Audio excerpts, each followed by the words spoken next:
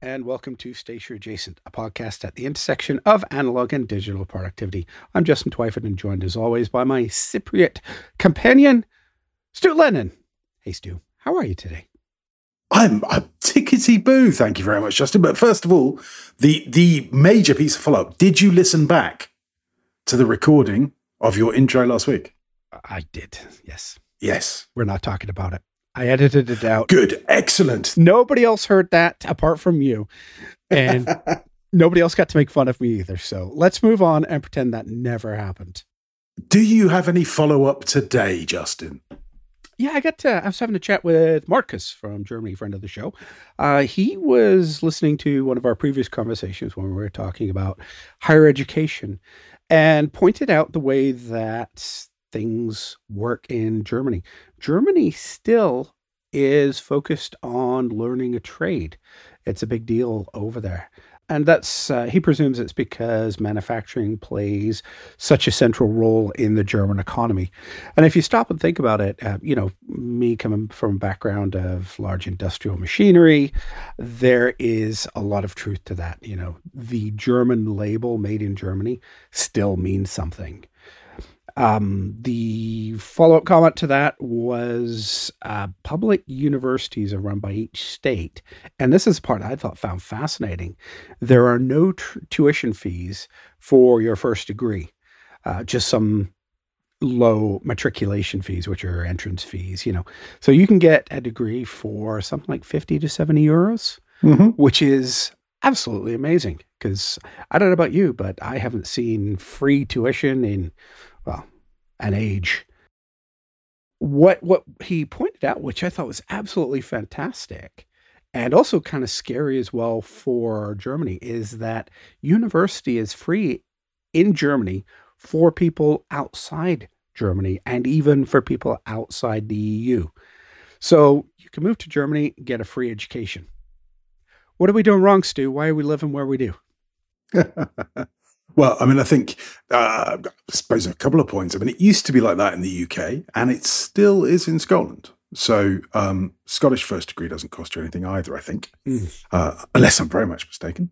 And yeah, I mean, some of the rules, particularly laid at the sort of feet of the EU, that I think have fueled sort of, shall we say, separatist movements, are the ones that mandate that all EU citizens must be able to access all services everywhere type thing. And then there's this sort of uneasiness, probably xenophobic, that, there's going to be an inflow of refugees from insert name of country you don't like very much here. And they are going to go to your university for free, use all your health services for free and all that sort of stuff. And, migration generally is a huge issue for the world. It's probably up there with, water shortages and resource management generally as things that need to get sorted out in the next 50 years. But yes, no, the Germans, they're very logical. I mean, I know it's a stereotype, but I think the Germans probably sat there and said, right, education, what would be a sensible way to do that? I had to think about a few things and went, right, well, we need people who can do sort of engineering-y, tradey type things, and we need people who've got degrees. So what we'll do is we'll make it all free, and we'll insist that companies that make stuff have a master technician, a master certificate, which just seems incredibly logical. So, yeah, well done, Germany. Yeah. Dankeschön, Marcus. Yeah, it was really interesting. I hadn't thought about how other countries do that, and particularly the way that they focus on trades as well is really cool. And hey, you know what, not something, if I was at a different point in my career, well, maybe, but at this point I still want to sit behind a computer and do nothing. All right, Stu, speaking of sitting behind a computer and doing nothing, we watched the Apple's Worldwide Developer Conference. We did. Presentation on Monday. Yes. And we were chatting back and forth. And it was lovely of them to invite us across there to California. I mean, the flight was a pain, but no, we didn't. No, I was at my kitchen table. I don't know where you were watching. I was in my usual spot watching it on my small little monitor. At least I didn't travel there to get COVID. So, Oh, yes. Poor old Mike Hurley, eh? poor Mike Hurley. But yeah, it's anyway. What is it going to cost you, Stu? What would it cost me? Well, I don't know. It was funny, wasn't it? Because the whole thing started off with a sort of, big, gap, really. They waffled on for, was it 20, 30 minutes about home screens or lock screens? It seemed like forever, didn't it? Yeah, it definitely gave me the impression of, and this is where we would have been talking about iOS, because later we were going to be talking about Reality OS, but Reality OS is nowhere near finished or indeed started. So we had to suddenly rethink everything. So yeah, it was a bit sort of dull to start with. You and I were both, I could sort of feel our attention wavering. I was checking in on Twitter to see what the Twitterati were saying. And, while I was there, I thought I might check my email, because actually, how much do I want to hear about a lock screen? But then I think it got a little bit better. I mean, I was pretty confident that there was going to be a MacBook Air sort of release or launch, if you like, because it had been so heavily rumored through the supply chain. And it was. And it looks kind of as I would expect it to look. I have a few concerns about it that, I'd like to hear in the reviews. I bought the entry-level MacBook Air M1, so the one with only 8 gig and 256 gig storage, because this was essentially my sort of, I was almost using it as, I guess, the iPad was intended. It was going to be very light, sort of single focus stuff. But it hasn't really worked out. I probably do more. Well, I definitely do more on that than I do on this computer that I'm recording on, which is a Mac Mini, which has got a bigger hard disk and bigger unified memory. So I was thinking that I might get an M2, particularly as I've got a buyer lined up for the M1. That's the real thing. One of my golf buddies wants the M1 for his wife.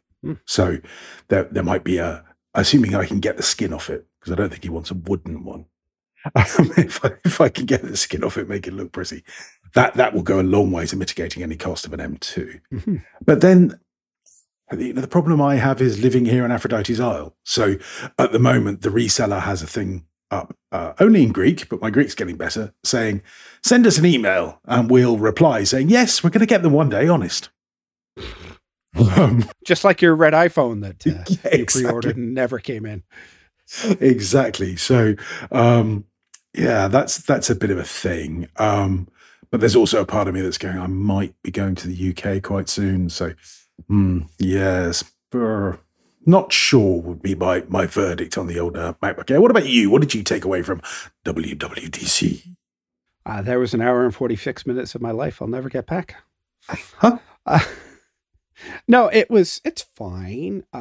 I picked up a spec bumped MacBook Pro M1 when they first came out. So mine's got a terabyte of hard disk space. It's got 16 RAM.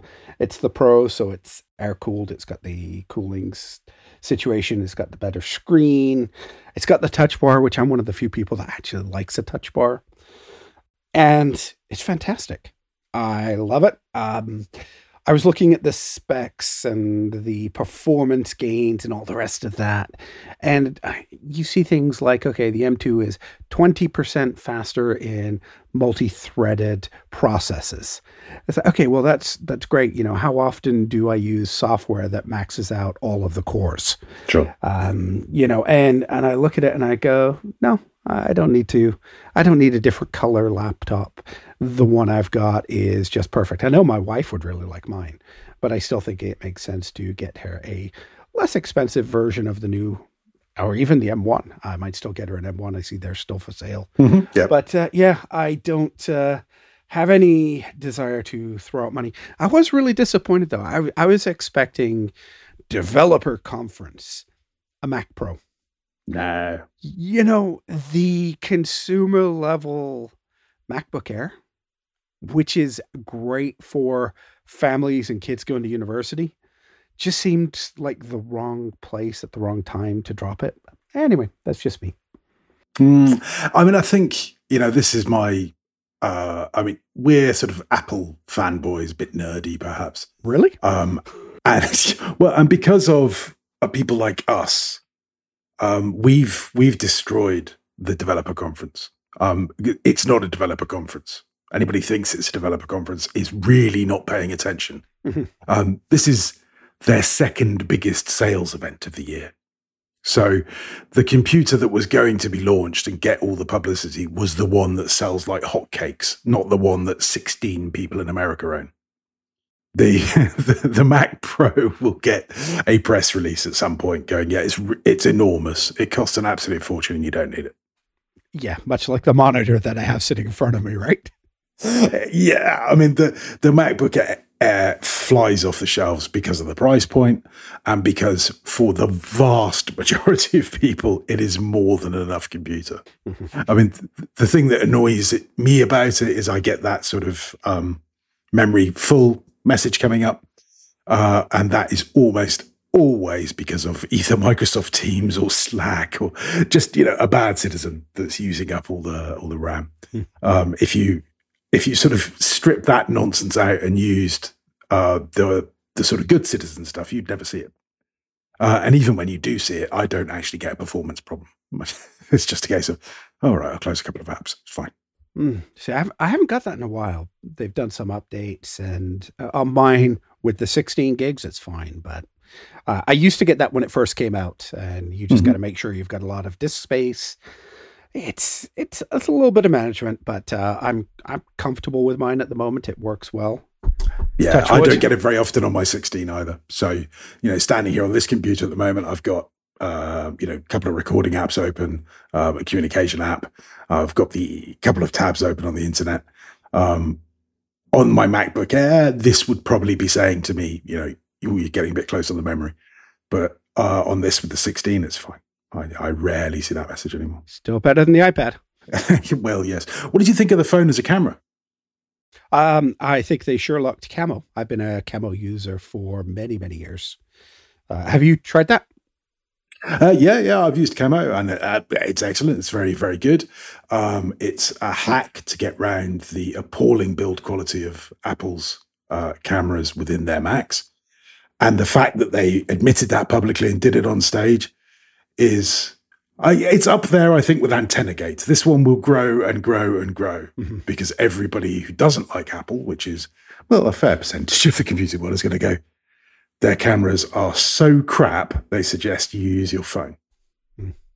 I do have to say that since I've got my fancy big computer screen, with the external purchased separately webcam and external purchased separately speakers, the setup is fantastic. But the Logitech 4K clip-on camera that they make is a magnetic camera that sticks to the top of this big ugly screen that I have, is actually fantastic. It's probably the best webcam I've ever used. Sure. So I've got no real reason for that. I've kind of not used Camo a whole lot. I mean, if I want to do something creative, it's great to have that option. But for the most part, this works as well as can be needed. I've got a Elgato light behind it so that I can have enough light in this room so it looks good. Yeah, it's fine. But yeah, if you're buying a new expensive Mac Studio, then you're going to need something like this because, well, that webcam just terrible. Yeah, I mean, I maintain it's just a spectacularly stupid place to save money. That's just nonsense. I'm sure it was all about supply chain and trying to get it in at certain price points. But there is that sort of tinge of greed and sort of efficiency that Tim Cook's Apple goes for. But I think people will look back at that and go, "They did what?" Yeah. Rather than put proper cameras into these Macs that just said, you can use your phone. But by the same context, I mean, I think that the cameras that are in there are fine if you're making Zoom calls, if you're on a Teams call, for work. The one that's built in is okay. On the laptops. On the studio, that appears to be a bit problematic. But the whole idea of, but look, you can buy a cheap plastic clip and put it on your $2,500 computer and go, and look, you can see the desk as well. Yay! I'm just like, you stupid people. But hey, there you go. What do I know? They're selling more computers than me. This is true. You may not have this option because you have the iPhone Mini, and I believe, if I'm not mistaken, it does not have the ultra wide. No, I wouldn't be able to do the desk as well. People would have to either look at my desk or, heaven forfend, my face. Oof. But the chances of me ever buying a clip to attach my phone to my laptop are exactly and precisely zero. Mm. I would never be able to admit to myself that my computer was that awful, because then clearly I shouldn't have bought it in the first place. But I'm not shooting video. I'm not shooting content. I'm talking to people, and as long as they can see it's me. And increasingly, I find that sort of 75% of my Teams and Zoom calls and stuff are voice only. People have kind of had enough of video, I think. Yeah. Welcome to the new world. Mm. All right. I think we've spent enough money on Apple stuff for today. For sure. What's your tool of the week? My tool of the week. Oh, well, it was TV. There we go. TV streaming. Apple TV streaming by any chance? Was it on Apple? No. This was through my dodgy TV, which is some little magic box that you buy in a sort of alleyway. And there's an exchange of money for an annual service, and you get an enormous amount of TV channels. That too many TV channels for the money you're paying, I would suggest. And part of that is a video club, which in my old little TV box was useless. But in the new one that I've recently moved to, I thought, I wonder if I would be able to get any of the Disney stuff, because I've been wanting to catch up with all the Star Wars things because I haven't seen any of them. Mm. So I looked for Kenobi and found it. I thought, oh, that's great. But it's dropping sort of, once a week episode at a time. So I watched the first two, I think. I went, oh yeah, I'm enjoying this. Oh, I wonder if this ever got The Mandalorian. Sure enough, it did. So Monday, if anybody was following me on Twitter, I cancelled Monday.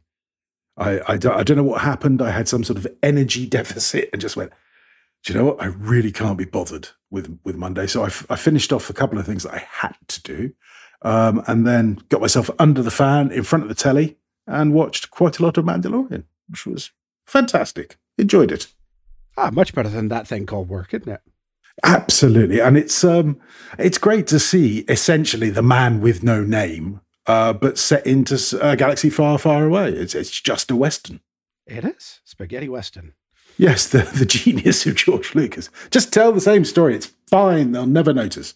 And, I was lapping it up.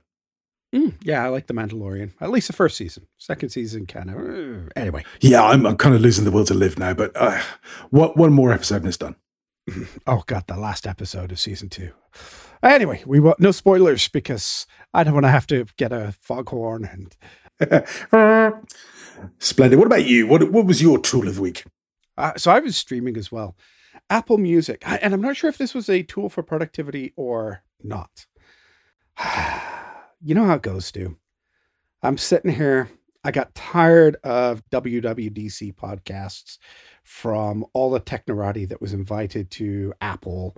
Sat and watched the same video that we did and talked endlessly about it all week. What I loved, sorry to interrupt, but what I loved was Syracuse a couple of weeks ago saying the reason that you invite people is because essentially you can make them like your stuff, even if your stuff's no good.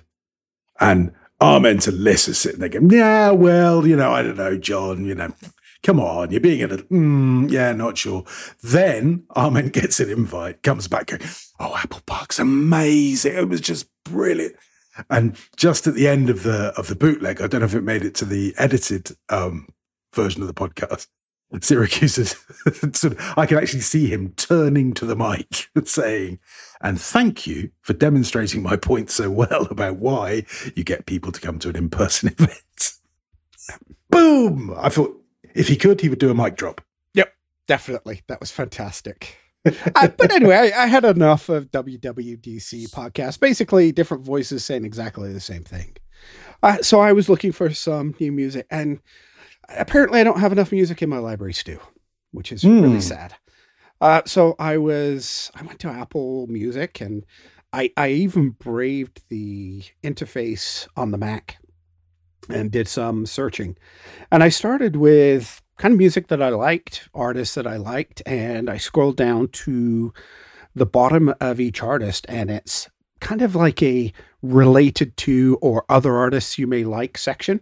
Mm-hmm. And I spent some time digging through there and pulled up some new music. So I've got some fantastic, unheard of to me artists that are great for my productivity. I may or may not have lost half an hour to an hour heading down that rabbit trail of listening to all the different stuff. But hopefully I've got another couple of weeks worth of music to listen to, which is really, really good because I definitely need a little more music in my library. Well, indeed. I mean, how you struggle by with 25,704 items and a total listening time of, correct me if I'm wrong, that's 94 days? Yeah, I put that in just for a laugh. 94 days, 19 hours, 23 minutes, and 11 seconds, apparently, is how long I can go for before I repeat the same song. And I still can't find music to listen to. That's the worst part. Isn't that pathetic? There's definitely something to explore in there. So take a note, Lennon. Take a note. I'm taking a note. Oh gosh! All right, Stu. What are you riding with this week? I am taking a note right now as we speak with my little Sailor Pro gear. This is the Sapporo? I think maybe it's all white with chrome fittings.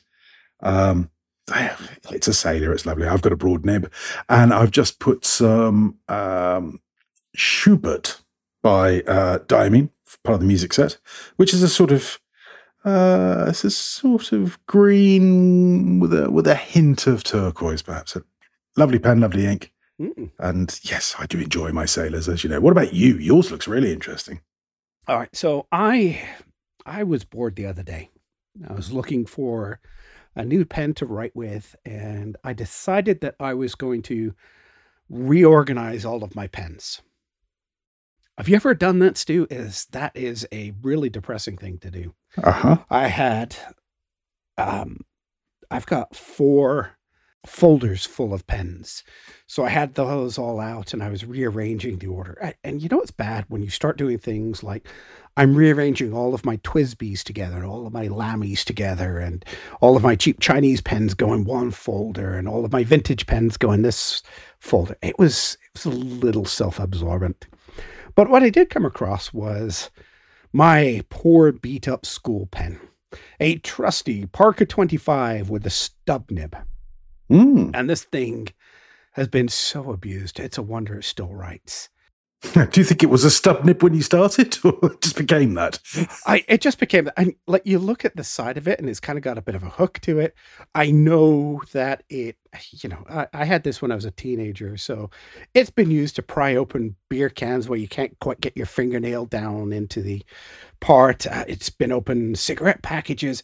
I know I've carved my name into at least one wooden desk or two in school. And I'm sure it's been used to pry a bicycle chain back onto a sprocket, in the days before I had a car. It's bent to heck. It's tarnished. It's missing the accoutrements to it. But the thing still writes, and it writes quite nicely. It's a true survivor. And I thought about it because it's actually one of the made in Britain. It's a tribute to British manufacturing of the 80s. And I got to say, it's probably the only British steel from the 80s that hasn't rusted yet. It is perfect, unlike the cars from that era, which, well, they're the classic, I think, is a nice way to call them. But yeah, I use this. I only have the one many year old cartridge in there, so I had to take that out, flush it. And I used a Moonman Hongdian ink cartridge filler fountain pen absorber suction device tool. Good Lord. Have you ever seen one of these things? Certainly not. I wouldn't be able to remember that many words. It was an eBay thing, but apparently Amazon has them now. It's like a spring-loaded syringe that is about the same size as a cartridge converter. So you put the needle into your ink, push down like a bit like a TWSBI Go. Let go. It sucks up the ink. You put it into your cartridge converter, press down again, and boom, there you go. Filled up really quick. There's no mess. There's no, if you've ever done that with a syringe, there is a temptation to push a little too hard and all of a sudden you throw ink onto the ceiling behind you. This is just a really cool little $5 tool that I do recommend. I had a little sample vial of ink. I used a Colorverse Photon Green. Ooh. And it was just like, wow. I forgot I had this thing. I found it the other day when I was cleaning up and went, oh, I got to try this again. And it's just a really cool little tool. So I thought I'd mention it for all the fountain pen geeks that listen to our show. Yeah, fantastic. It sounds very cool. All right. Wow. I talk too much. Let's talk a little more, Stu. Let's reduce some friction about what we're talking about. Oh, I like it. Reducing friction. Well, go on then. Hit us with your quote. Start us off with your quote. So I found this quote from James Clear the other day, and it just kind of hit me. Before you try to increase your willpower, try to decrease the friction in your environment. And I thought about that because, as productivity nerds, a lot of what we do is we force things to happen by willpower. We make sure we've got the systems in there to help us, but really at the end of the day, doing the work is hard. And at some point, you just got to put your willpower to get done. Sometimes decreasing the friction is a really good advice to helping us get things done. Friction is a resistance that we have. It's in the internal, the external barriers that make it much easier for us to avoid completing things. And usually friction comes up, at least in my case, a really good excuse. There's something that means I couldn't do what I wanted to do. Do you get friction, Stu? Do you encounter a little bit of resistance? Yeah, for sure. I mean, I think, everybody does. It's a fact of life and of living. And as Mr. Clear alludes to, environment is a huge part of that. So if you're working in an office, I think it's very well documented in, I suppose, the last 50 books written on productivity of how much distraction there can be in an office and how that can create friction in whatever you're trying to do because you just never have the time to focus on one thing and get it done. And I think that's equally true for those who are working at home. If you've got, children, other halves, pets, all those household chores. I mean, I've got a washing machine that I can't turn the notifications off. Oof. And it's right behind my office here. So my wife has got this wonderful habit of putting the washing on and shooting off to work. And then I'm in the middle of something like beep, beep, beep, beep, beep, beep, beep. And short of blowing up that part of the house, I can't turn it off. Other than by hanging the washing out, which is, I guess, what she's aiming for. But those types of things I think are inevitable. And, I'd also say that they're probably in some small measure desirable. We do like that sort of off time. You and I have discussed before when people talk about, I work for 8 hours every day. And I think, well, no, you haven't. You've probably worked for 2. But the trick for me, I think, is just trying to find that sort of magic time where I can have no external friction for a couple of hours and do what I can to minimize the internal friction, because I think there's both. Certainly. Well, what about you? What do you find? Oh, I'm certainly very conscious of this at the moment. Right now, I have a wife that is not working. I've got a child that isn't working. I've got a designer princess puppy that is so finicky. She has learned that when she gets bored of one place, she goes to the door that I have between downstairs and upstairs. She stands at the one side of it or the other and barks to get my attention. So certainly that's friction. I'm a digital, what do they call them? Digital nomad. I work from home. So the whole thing of having different work apps and the transition between them, there's a lot of friction. I was doing a little bit of research for this show. I know we better stop the presses now, Stu. Research. It's going to kill the whole thing. It's just going to throw off our entire mojo. I was kind of curious. Digital friction is a big thing. And there was a survey done from a place called digitalworkplacegroup.com. It's an article. There were some statistics that they pointed out. 68% of workers toggle between apps up to 10 times an hour.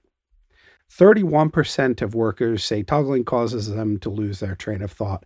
I would posit that the other 69% don't admit it to themselves. Or just lost their train of thought when they were answering the question. That's about it. 53% of workers find navigating between apps more annoying than doing household chores. How's that compared to laundry, Stu? Well, I don't know. I mean, there's something quite nice about laundry. I have to say, hanging things out. No, anyway, no, carry on. I've lost my train of thought. 41% of all information provided to employees is irrelevant to their specific job role. Mm-hmm. And some studies suggest it takes 23 minutes to recover your focus after a distraction. So if you think about that, you're switching 10 times an hour and it takes 23 minutes to recover your focus. Oops. You're not getting a lot of productive time. I thought about this because wasn't technology supposed to improve our lives? But yeah, I really do look at this balance between willpower and friction to be one of the biggest things. And, as you said, it is both external and internal as well. We get a lot of that internal stuff. It's crazy. Yeah. I mean, I think, the reality, as you said at the start, is that there will be times when, for me on Monday, once I'd got the things that I had to get done, the basic cause of friction was I couldn't be asked to do any more. That was it. And okay, I'm in the position where I can say, do you know what? I'm going to lean into that. I'm going to go and watch TV. Boom. Doesn't happen often, but when it happens, it happens. However, I don't think that necessarily that's the big win. I mean, if you find that you want to go and watch TV every day, you might have larger problems. But what I think is important in those stats is just understanding that the only way that you can be productive in 2022 is to put aside some time where you cannot be reached. Mm-hmm. Yeah, definitely. Obviously, there are emergencies. We all understand that. But where, Justin and I are both going to say, if you've got notifications turned on your email, you're not doing it right. If you've got notifications turned on Slack, you're not doing it right. If you've got but I understand that people have different, scenarios and limitations and positions. However, you have to find a way whether it be for an extended period of 2 hours or a half hour here and a half hour there, or for, whatever you can get, where people cannot get you unless it's emergency. Mm-hmm. Because if they can, they will, because, they got stuff to do. And, if they can keep bothering you, they don't have to do any work. Why not? Then you will be in this position where you're toggling between one app or another. And once you've done it, you've got 23 minutes to get back to where you were. And I humbly suggest, if you don't believe this is true, try writing a book. Try writing a book at a computer where you have notifications switched on. It's impossible. Mm. Because even if you do what you can to reduce them, just the very fact that one's there starts playing in your mind. Somebody go, oh, somebody just messaged me. I'm not going to look at it because I'm busy. But somebody, I wonder who it was. I wonder what it was about. Could it be about dinner tomorrow or the party on Saturday? And before you know it, even without checking the bleeding thing, you've lost your focus and you've got 23 minutes to get back. So that is the key for me. And I think James Clear is right. You have to create those environmentals which allow you to have a period or several periods of quiet.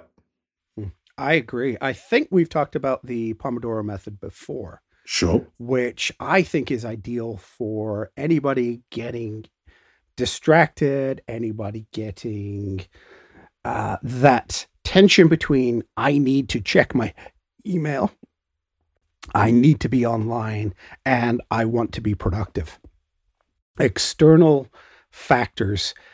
If you block off your time for 26 minutes and don't tell anybody, which is the length of a Pomodoro, you can generally get away. There's very few things that are going to be such an emergency. Maybe if you're a firefighter or a policeman, this is probably not something you should be doing. But if you're just an average office worker, nobody's going to begrudge you if it takes you 26 minutes to get back to somebody. Let's face it, if you're in a meeting with somebody, it often is going to go for longer than that. So these time frames do happen. Maybe you're in the bathroom, maybe you're having lunch, maybe you're, who knows what you're doing. But people that feel that they can't not check things for 26 minutes, which is the length of a Pomodoro, I think are convincing themselves that they want to be online. Try it. After 26 minutes, you've got 4 minutes to get right back into it and check all your email. Start doing that, particularly, pick your quieter times during the day. Maybe your business when you come in the morning is a little quieter, or maybe it's the end of the day, but start making some of those time blocks. And I think using, like Stu said, getting rid of all of your things that beep, you will find a way to stop external friction. The internal friction is still harder because that is the built up feeling that you have that I need to be checking email. What if somebody messaged me on Slack? If somebody messaged you on Slack, they can probably wait 26 minutes. There's very few things that can't wait that length of time. And if you do the math on it, the chances are, even if somebody messages you during a Pomodoro time block, it's going to be an average of 13, because some people are going to message you at the very beginning. Some people are going to message you just at the end of the time block. On average, it's 13 minutes, and most people can wait 13 minutes for an answer. The internal dialogue that you have of, I need to be online, I need to be doing this, is extremely hard to reconcile with your friction. That is a friction that will prevent you from being productive. So, you've got to really come into a point of looking at your big blocks, figuring out what those are, just schedule them and be gentle with yourself too. Figure out what your clarity is. As Stu said, sitting at an office computer for 10 hours a day doesn't mean you're productive for 10 hours a day. There's a lot of time wasted. Look at what those are. Maybe it's a couple of hours a day. If you've got 2 hours uninterrupted time, what could you do?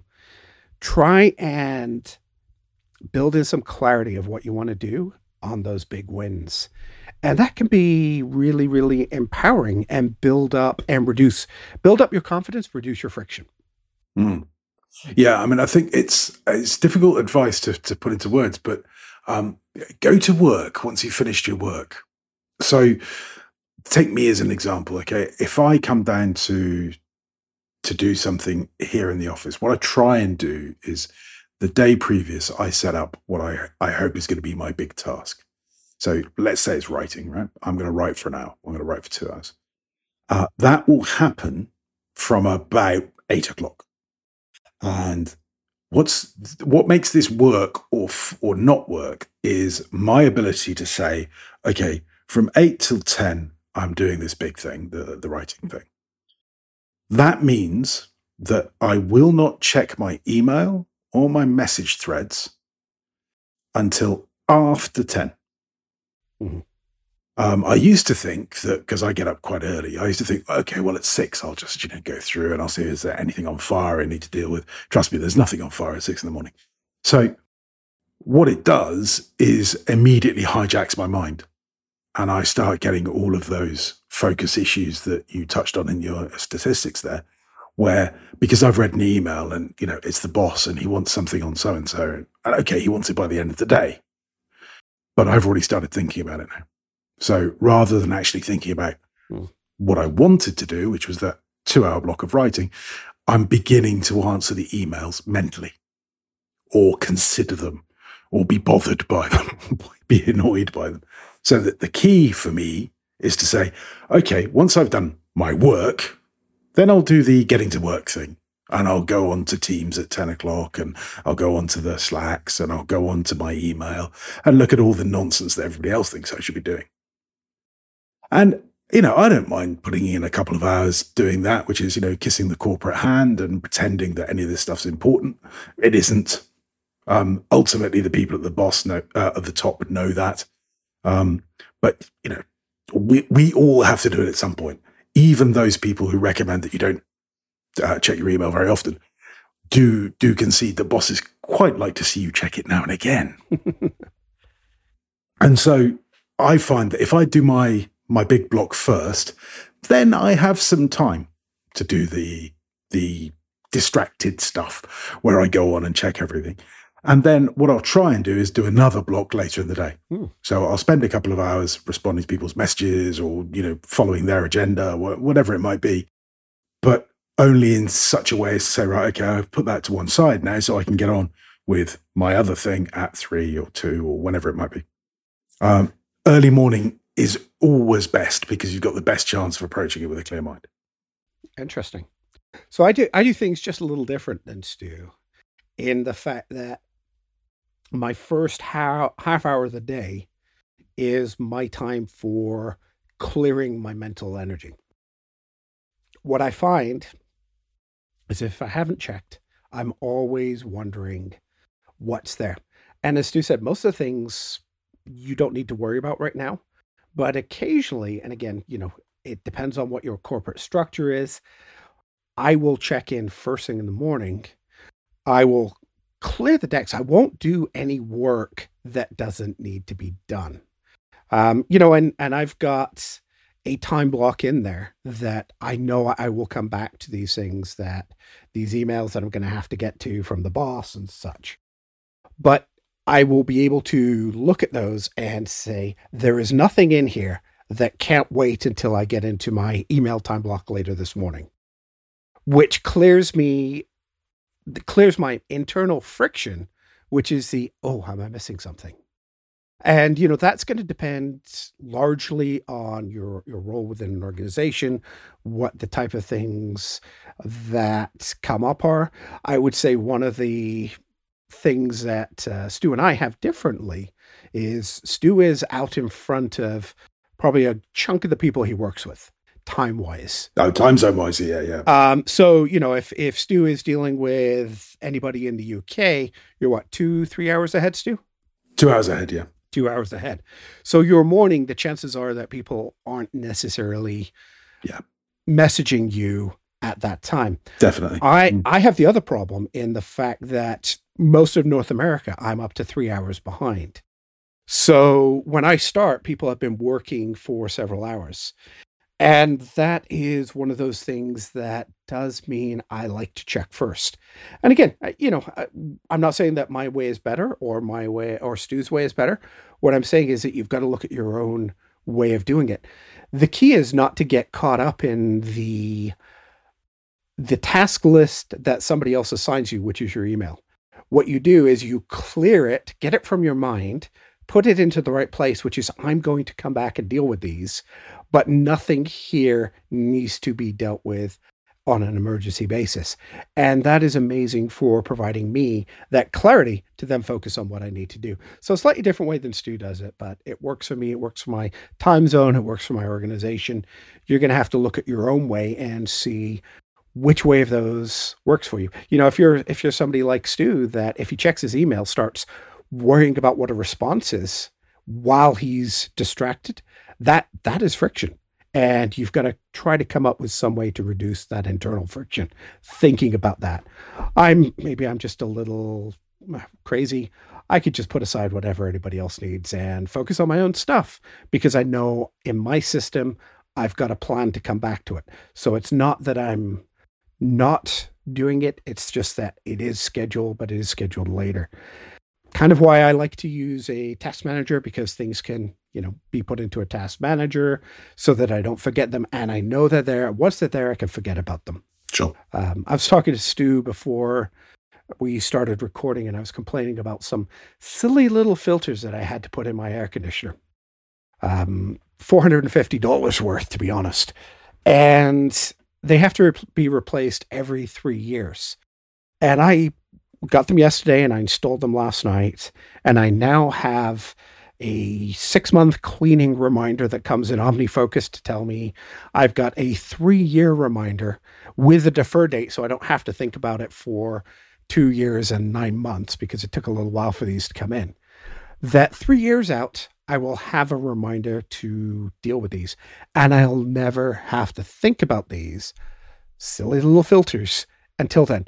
And that's why I say, if you have a system that you can push things out of your way and not think about them, then that is a way to reduce friction as well, particularly that internal friction. Yeah, for sure. And I think your point about time zones is very, very pertinent. If you are, as you say, sort of behind everybody on the time zones, then your clear time is always going to be afternoon, evening. That's going to be the easiest time for you to liberate. Mm. But I think, the hardest is for people that are working in their own time zone.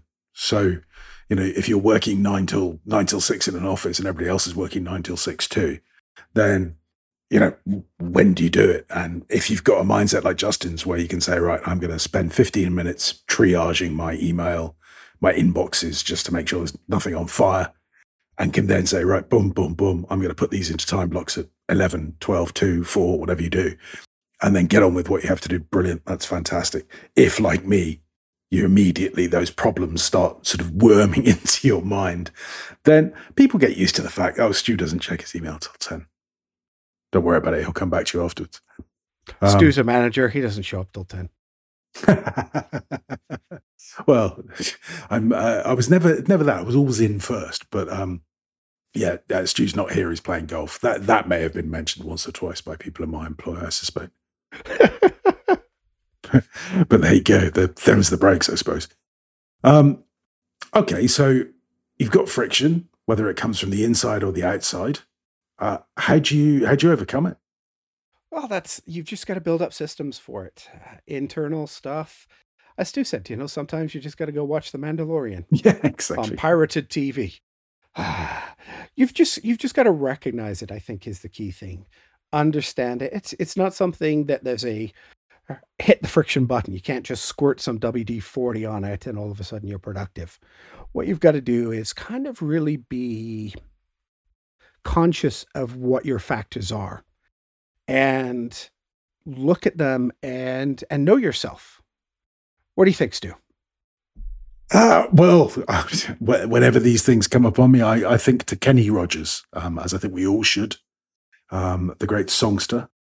The song The Gambler, the chorus goes, you got to know when to hold 'em, know when to fold 'em, know when to walk away and know when to run. And what that's about for me is looking at the friction that I'm feeling and trying to understand what drives it, because friction can be a good thing. Friction can be telling you that you're doing the wrong stuff. Friction can be telling you that you're doing too much stuff. Don't tell corporate America, or indeed corporate Britain, or indeed corporate Canada, or corporate Europe. Let's be inclusive. But there are times when you should, at 4 o'clock or 3:30 or 5, or whenever, go, do you know what? I've done enough. Mm-hmm. My energy has been exhausted. My sort of creativity and thought processes are empty. They need refueling. I'm going to go and take a walk, or I'm going to pack up my stuff and say to the boss, listen, I'm going to head out early today. Smashed it, boom, boom. Friction can be simple as fatigue. or it can be a form of procrastination, or it can be an expression of discomfort that you're doing. Your subconscious is saying to you, look, this is the wrong thing. You shouldn't be doing this. This isn't the best use of your time. This isn't moving the needle. Now, depending on where you are and what you do, you may or may not have control of those decisions. But at least listen to them, because there are times when I don't go and watch Netflix or pirate TV or whatever. I go, okay, yep, I really don't want to do this. It's a PITA, but it just has to get done. I have to get these books to balance. I have to make them equal 0. Otherwise, I can't submit my accounts, pay my taxes, and life just gets hard. So I just have to push through. And there are other times when I go, do you know what? I'm done for today. I'm going to do it tomorrow. And that's what I mean by knowing when to hold, when to fold, when to walk away, and when to run, is pay attention to what things are causing you friction. Have a think about why they might be causing you friction. And in the show notes I wrote to Justin, I said, help, I'm channeling Greg McKeown. I think a lot of what he says about this is true and is correct. One of the major problems that he and writers like Cal Newport have identified is it's and Oliver Berkman. It's not necessarily about doing more stuff more effectively. It's about doing the right stuff and ignoring the wrong. Mm-hmm. So there's a huge amount of books you can read. Essentialism by Greg McKeown. There's a good one to start. Excellent book. And the other one that I was thinking about is the Asian productivity acronym. Have you come across? I mean, I know you know Asian productivity. Yeah. They're what is it? The Productivity Show. Yeah, that's the name of their podcast, I think. Yeah, and they talk about T, the time, energy, and attention framework. So it might be that you lack the time, you lack the energy, you lack the attention. You need all 3 of those to go. Yeah, exactly. When I get friction, I look at what's causing it, or I try and work out what's causing it, because sometimes it is a case of saying, Stuart, exdigitate, get on with it and do it. Or, Stuart, you're not going to do this today. Be realistic. It's not going to happen. Put it into your first block in the morning, because that's the block that you hit with energy and without distraction. You got to have time, energy, and attention really to get focused work done. And it is sometimes tough to corral all 3 of those things at the same point in any day. I think all of us need a little more pirate TV in our lives too. Well, there we go. All right. What tips do you have for yourself for reducing friction before it derails you? Okay, I've got a few. So first one is shutdown routine. Whether I complete a full routine or not, because I'll be honest, I don't always. The one thing I try and always do is establish what is my big thing tomorrow. What must I do tomorrow?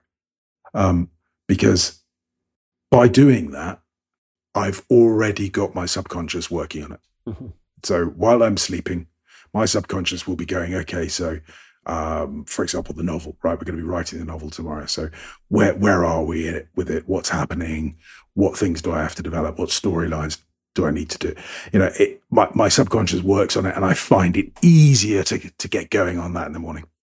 Quite often I will write myself a prompt. So I use Folletto cards, see previous episodes, just a little index card, and I just write on it a prompt. So it might be something to say what my blog piece is going to be about, or what scene I'm going to write in the novel, or what spreadsheet I'm going to address for which business, whatever it might be. I leave a little prompt there. If I am writing, then quite often, this is a trick I've started doing recently, quite often I will stop halfway through a sentence or an idea or a paragraph. And then just write a couple of notes. I'll just type in a couple of notes about where the scene goes, so that when I come back to it, I've got a sort of running start, because I know, okay, yeah, I just need to finish that off, and I don't have to start something new. I don't have a barrier to overcome. And the thing that I think made the biggest difference to me, and this comes from the Focus course from Blanc Media, is celebrate success.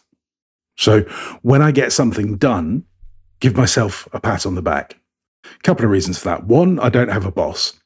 So if I don't do it, nobody will. And two, in my experience of bosses, they often forget. So by celebrating success, you give yourself those endorphins, you give yourself those good feelings that help build the next success. We go, okay, I got that done. I've really smashed it today. And I'm feeling good. I've still got energy. I've still got time. I can still give this some attention. Therefore, I can do some more. I can do a little bit more and get ahead. Wow, yeah. Aren't I cool? That's a good feeling to have. What about you, Justin? What are your tips? Well, I'm just still stuck on the idea of leaving a sentence half finished. Oh, I wouldn't sleep that night, Stu. My list is a little different. As I said before, I really recognize when you're feeling friction and try to figure out whether it's internal or external.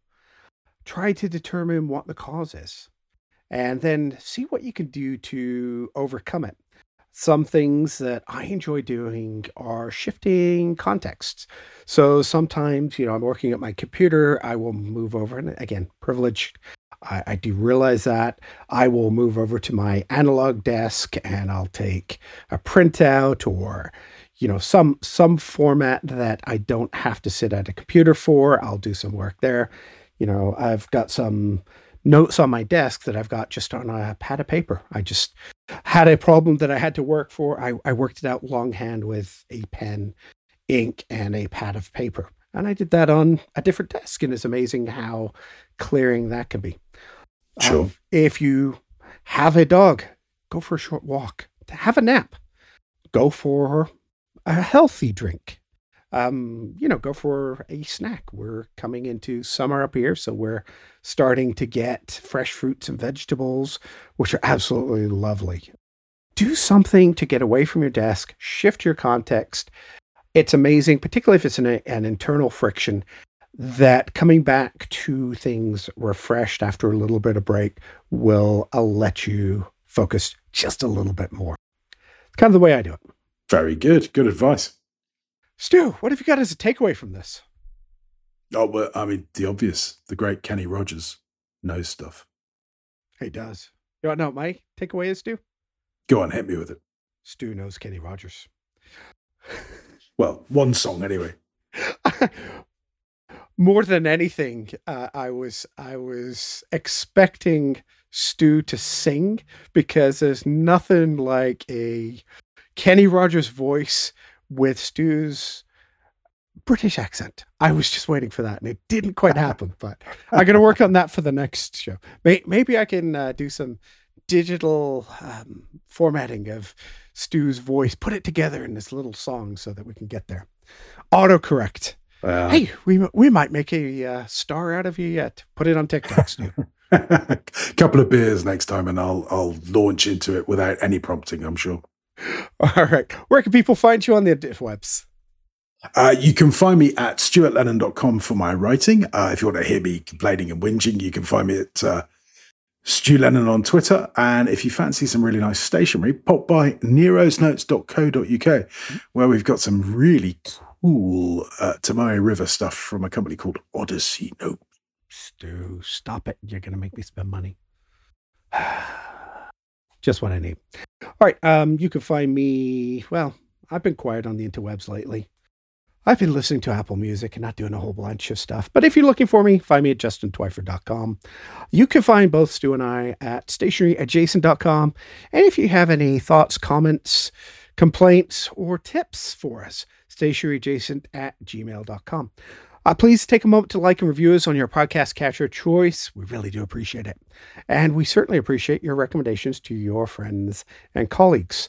Our next topic is actually going to be a follow-up on our goal setting for 2022. How did it go? Homework. We've got to think about what we talked about. Oh, we might have to re-listen to an episode. Oh my gosh, Stu. Crazy. Until then, goodbye and stay productive. Yes, us.